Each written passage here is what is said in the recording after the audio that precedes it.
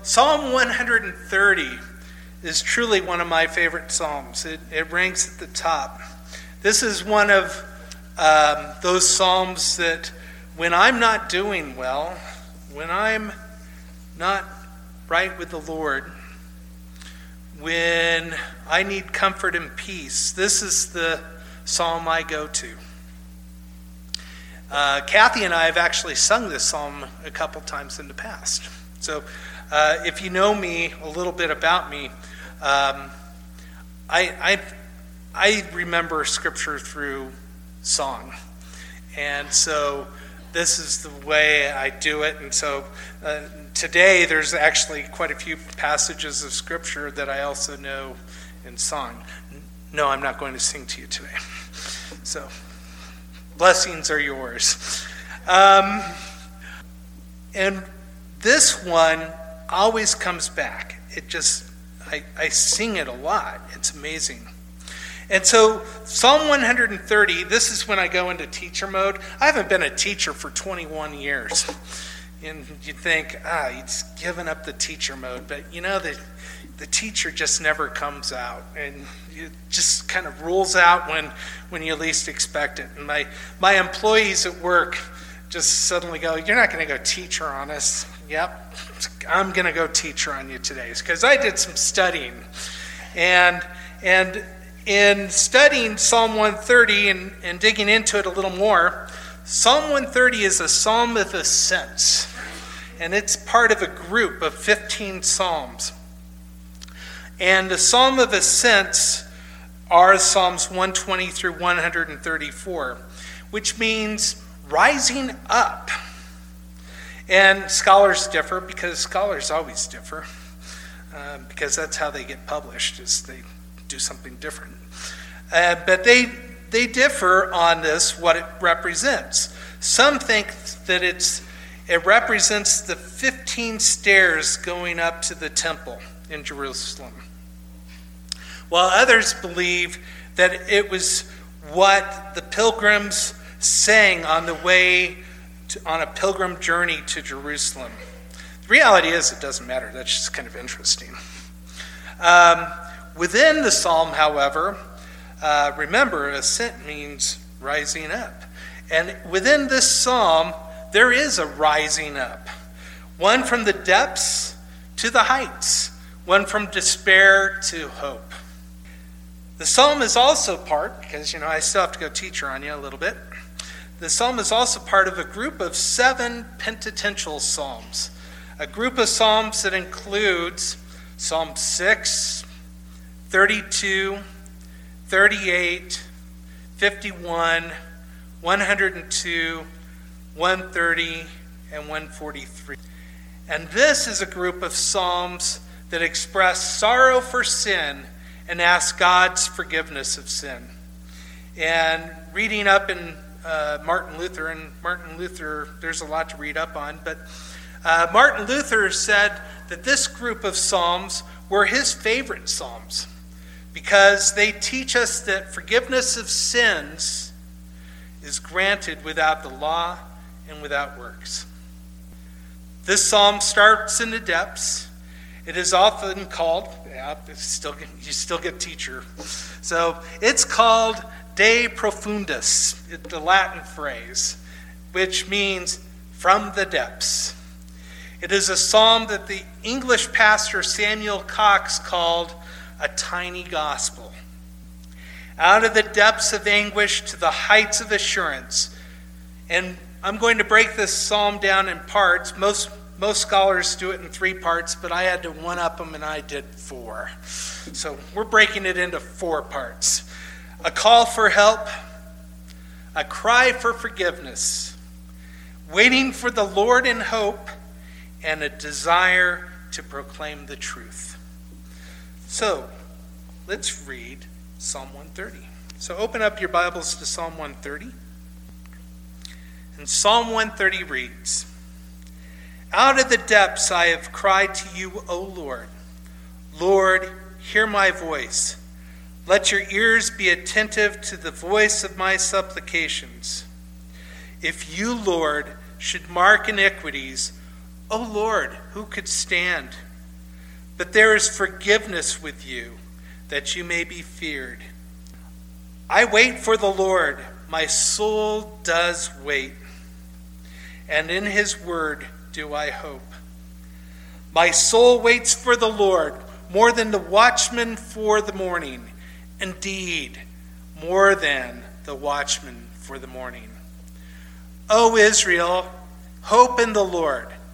For with the Lord there is loving kindness, and with him is abundant redemption. And he will redeem Israel from all its iniquities. Let's pray. Heavenly Father, we thank you for this opportunity to study your word and to look deeply at Psalm 130. And Lord, now I just pray that the words of my mouth and the meditation of my heart be acceptable in your sight, O Lord, my rock and my redeemer. And it's in Jesus' name we pray. So the first part is a call for help. A call for help. Out of the depths I have cried to you, O Lord. Lord, hear my voice. Let your ears be attentive to the voice of my supplication. So, back to teacher mode. And in teacher mode, I want to point out that in those first two verses, you'll see two different words for Lord. So, out of the depths I have cried to you, O Lord, Yahweh. And then, Lord, Adonai, hear my voice. So, Yahweh is the covenant name for God, the God who keeps his promises, and the God who loves his people. Adonai, which emphasizes his sovereignty and rule over all things, is think of Lord, our master. He is God over us, our ruler. So you'll see this pattern throughout the psalm. So the psalmist, I think it's poetic, but it's also more. So out of the depth implies a deep place beneath the surface. You don't have to turn here, but Psalm 69:2 describes it this way. I have sunk in deep mire, and there is no foothold. I have come into deep waters, and a flood overflows me. This is not a good place. Things are not good for the psalmist. Jonah likewise calls out from the belly of the fish in Jonah 2:2. I called out of my distress to the Lord, and he answered me. I cried for help from the depth of Sheol. You heard my voice. This is despair. This is a cry for help from rock bottom. This is the pit which we cannot escape.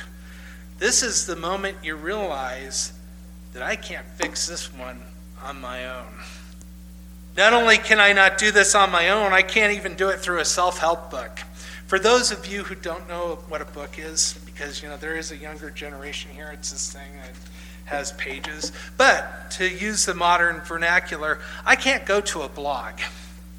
I can't reach out to my Facebook friends for this one.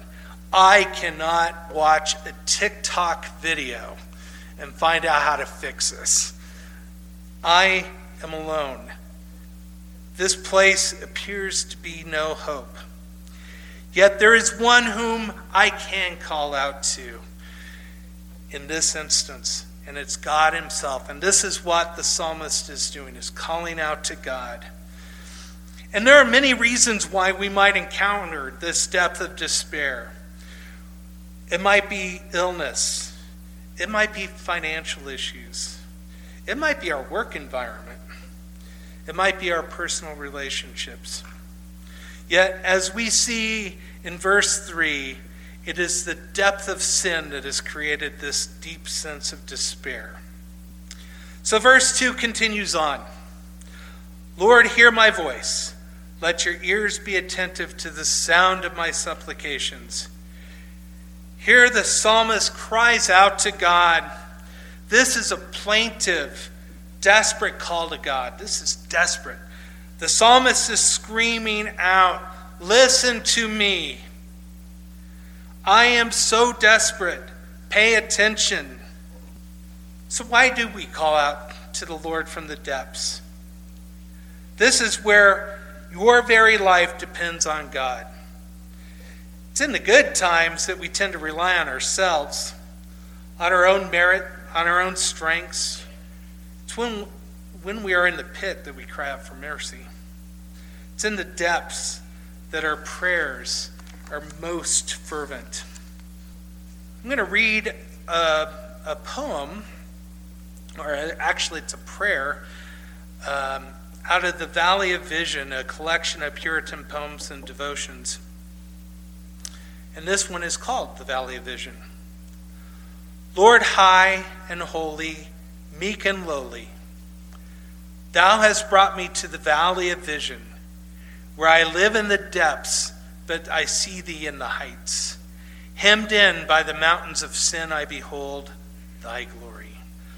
Let me learn by paradox that the way down is the way up, that to be low is to be high, that the broken heart is the healed heart, that the contrite spirit is the rejoicing spirit, that the repenting soul is the victorious soul, that to have nothing is to possess all, that to bear the cross is to wear the crown, that to give is to receive, and that the valley is the place of vision. And the key when we are in this valley, actually we are told to do it all the time, but we tend to do it more in the valley. The key is that we must pray. In the depths, we must seek God and his aid. In the pit, we know that our strengths will not suffice. So we have called out for help. And the next part, the next two verses, I've broken down into what I call a cry for forgiveness. It's the cry for forgiveness. And it reads, if you, Lord, should mark my iniquities, O Lord, who can stand? But there is forgiveness with you, that you may be feared. It is here where the psalmist is grappling with sin and the guilt and shame of sin. If you should mark my iniquities, literally means to keep watch or take account of. And the question is really a good question if you think about it. If in the psalmist's place, if God kept a record of all my sins, all my sinful thoughts, all my sinful actions, and all my sinful inactions, what would the end result be? By the law and without forgiveness in Christ, none of us could stand up to this. And in this, literally, this is a court of law. To stand would be to stand at the bar. And we would have no defense based upon our own merits. We have no defense.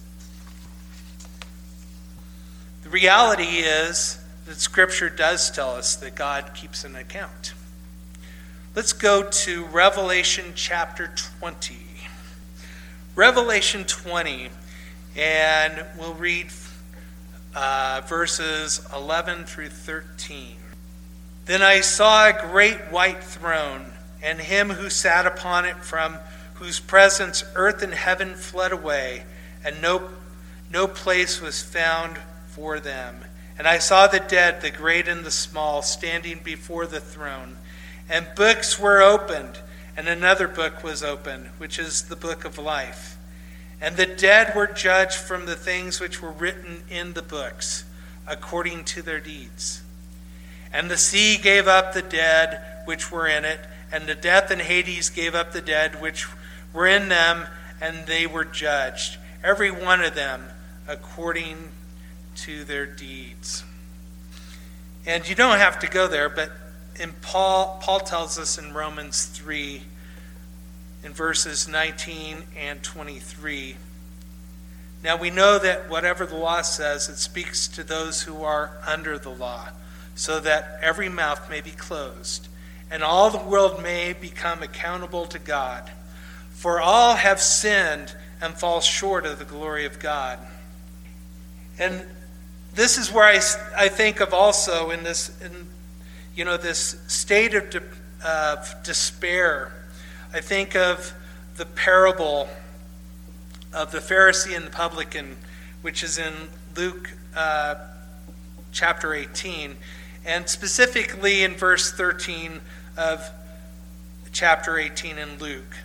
But the tax collector, standing some distance away, was even unwilling to lift his eyes to heaven, but was beating his breast, saying, God, be merciful to me, the sinner. Wow. Yeah, if we were at that throne, this is looking pretty hopeless. This is looking pretty bad. But the psalmist, however, continues in verse 4. So back in Psalm 130, verse 4. But there is forgiveness with you, that you may be feared. The forgiveness here is one that can only come from God. We can forgive each other, and we forgive each other a multitude of times. This one is forgiveness. God forgives. It's an act of God's mercy. The reality is that we find it difficult to even understand that in our depth of sin, God still loves us, and there is forgiveness in him. That is sometimes difficult, but we know in the truth of Scripture, it's there. So because, I was joking earlier that, the shorter the passage, the more places you will go in the Bible during a sermon. So here we go. Psalm 103. It's a little closer to home anyway. Psalm 103. And I want to look at verses 8 to 12. Psalm 103, verse 8. The Lord is compassionate and gracious, slow to anger and abounding in loving kindness. He will not always strive with us, nor will he keep his anger forever. He has not dealt with us according to our sins, nor rewarded us according to our iniquities. For as high as the heavens are above the earth, so great is his loving kindness towards those who fear him. As far as the east is from the west, so far has he removed our transgressions from us. God forgives. God forgives. And you don't have to turn there, but in Hebrews chapter 10, verse 17, it says, and their sins and their lawless deeds I will remember no more. This is a shortened version from Jeremiah 31:34. God does not simply have divine amnesia. So he just hasn't it's gone and it is there no more. God knows all things. We know this to be true. God does keep a record, but not in the sense of the judgment of the believer. When we put our faith in Christ, God decides not to remember our sin. Instead of speaking against us, Jesus Christ advocates on our behalf, as seen in 1 John 2. You don't have to turn there. My little children, I am writing these things to you so that you may not sin. And if anyone sins, we have an advocate with the Father, Jesus Christ the righteous. With Jesus Christ as our advocate with the Father and before the Father, he does not defend our sinful behavior, but instead proclaims to the Father that we are indeed in him and he is in us. So indeed, we do have forgiveness. Back to Psalm 130, verse 4. But there is forgiveness with you, that you may be feared. The second part of the verse reads that you may be feared. In our scripture reading today, we read 1 Peter chapter 1. There's a lot of cool stuff in 1 Peter chapter 1. And specifically in verses 17 through 19, I'll read it since we've already read it. If you address as Father the one who impartially judges according to each one's work, conduct yourselves in fear during the time of your stay on earth, knowing that you were not redeemed with perishable things like silver or gold from your futile way of life inherited from your forefathers, but with precious blood, as of a lamb unblemished and spotless, the blood of Christ. God is our Father and Judge, and in that we should fear. But Psalm 130 verse 4 seems to suggest more. If you look at parallel Bibles, and there are really cool things online, so you can actually see like 20 versions of the same passage all on one web page. It's cool. And in looking at all the various versions of Psalm 130 verse 4, many of them translate the passage to say revered instead of feared. And that doesn't mean that we shouldn't have a healthy fear of God, but I believe that we should think of this verse in light of revering him. And one person wrote, we should think of this verse in a different way. But there is forgiveness with you, that you may be worshipped. We bow down because of the work of the Lord. We bow down because of what God has done through his Son, Jesus Christ, for us. All we can do is fall down and worship him who has saved us. That is why we should desire to worship God at all times. He has done so much for us, even when we don't deserve it. So we've gone from the cry for help, a plea for forgiveness, and then the psalm transitions to the next two verses. And this is waiting on the Lord.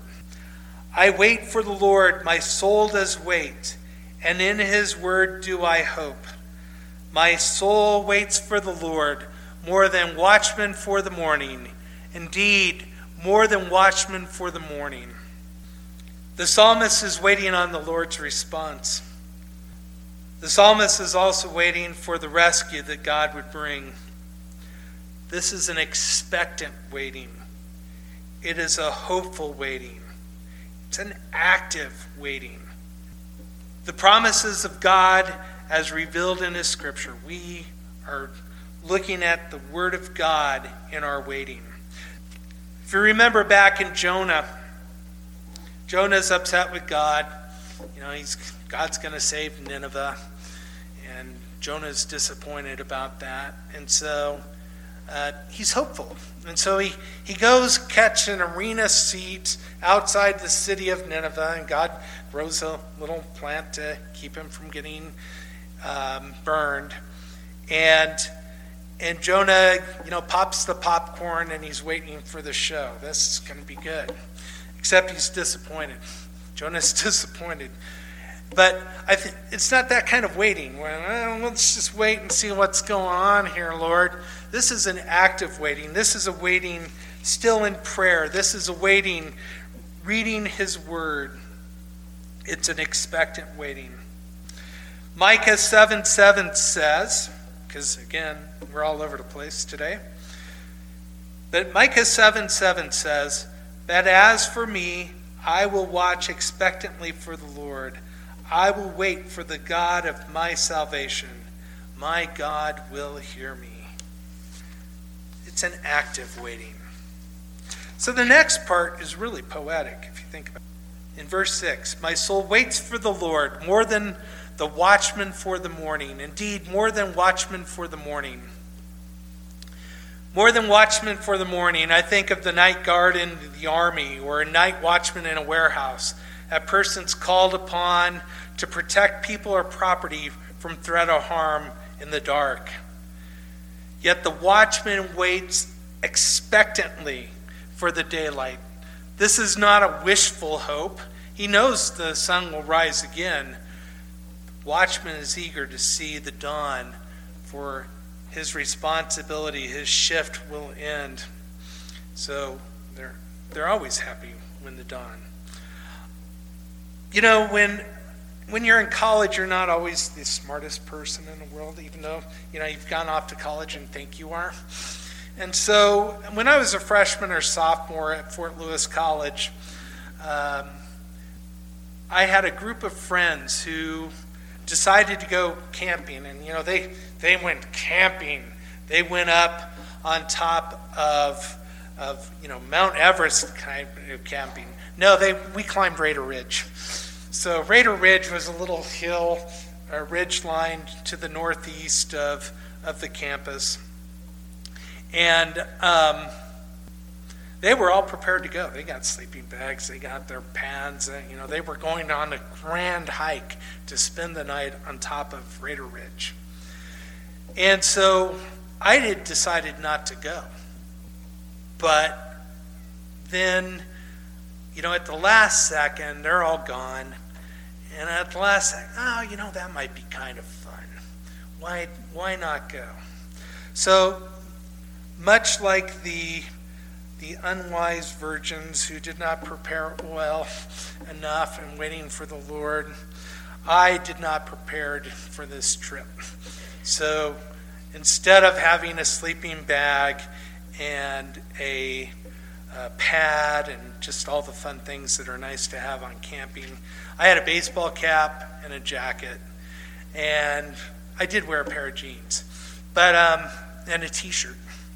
And so we went up, and it's probably late October or early November when we did this.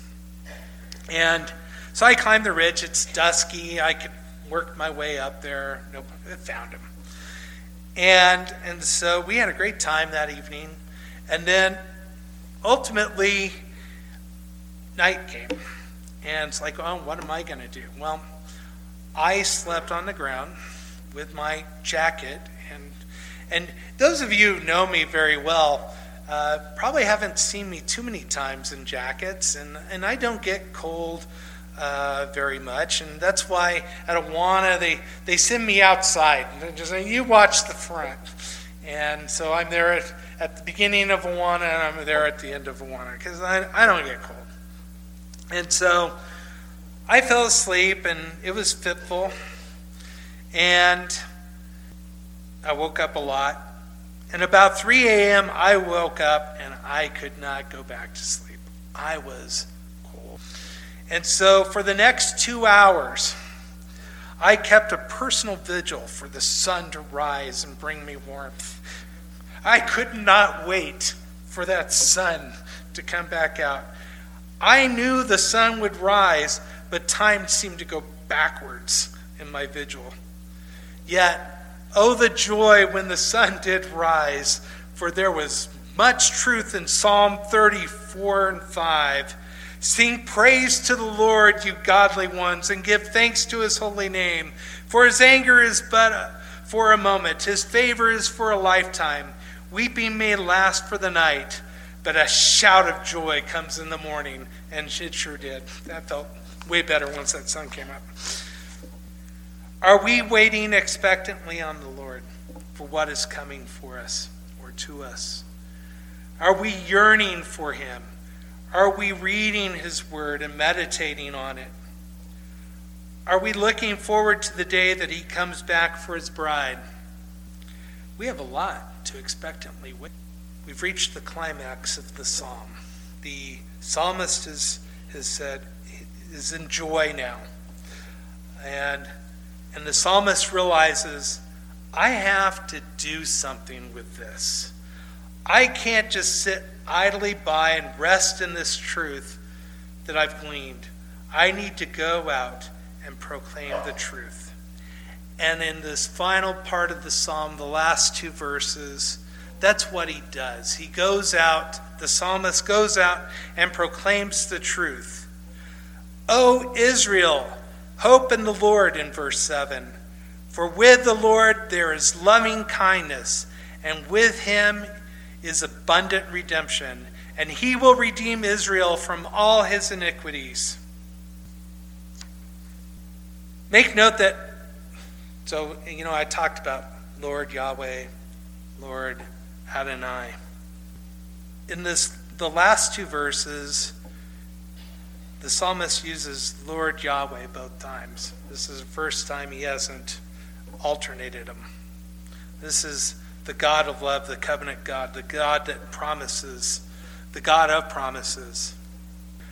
The psalmist goes from the depths of despair, seeking forgiveness of sin, and on to the joyful expectant waiting for the Lord in order to publicly call out to Israel to put their hope in the Lord. The psalmist's hope was in the Lord himself, not in what the Lord would do for him. Yet the psalmist had found redemption and mercy from the Lord God. The psalmist is confident that what he has discovered will be discovered by the nation of Israel. Hope in the Lord. So what is our confident conclusion?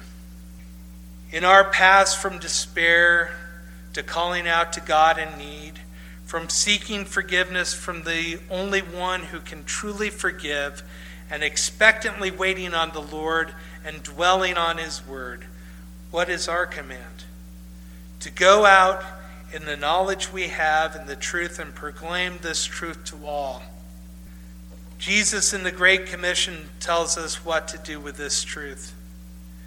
And in Matthew 28, verses 19 to 20, he tells the disciples as he's getting ready to leave, "Go therefore, make disciples of all nations, baptizing them in the name of the Father and the Son and the Holy Spirit, teaching them to observe all that I commanded you. And lo, I am with you always, even to the end of the age." We have so much to share. We have so much that we can encourage other believers by the truth that we know. In the pit, we know there is hope. In despair, there is hope.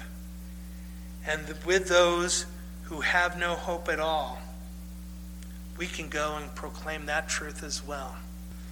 Let's go and do as the Lord commanded.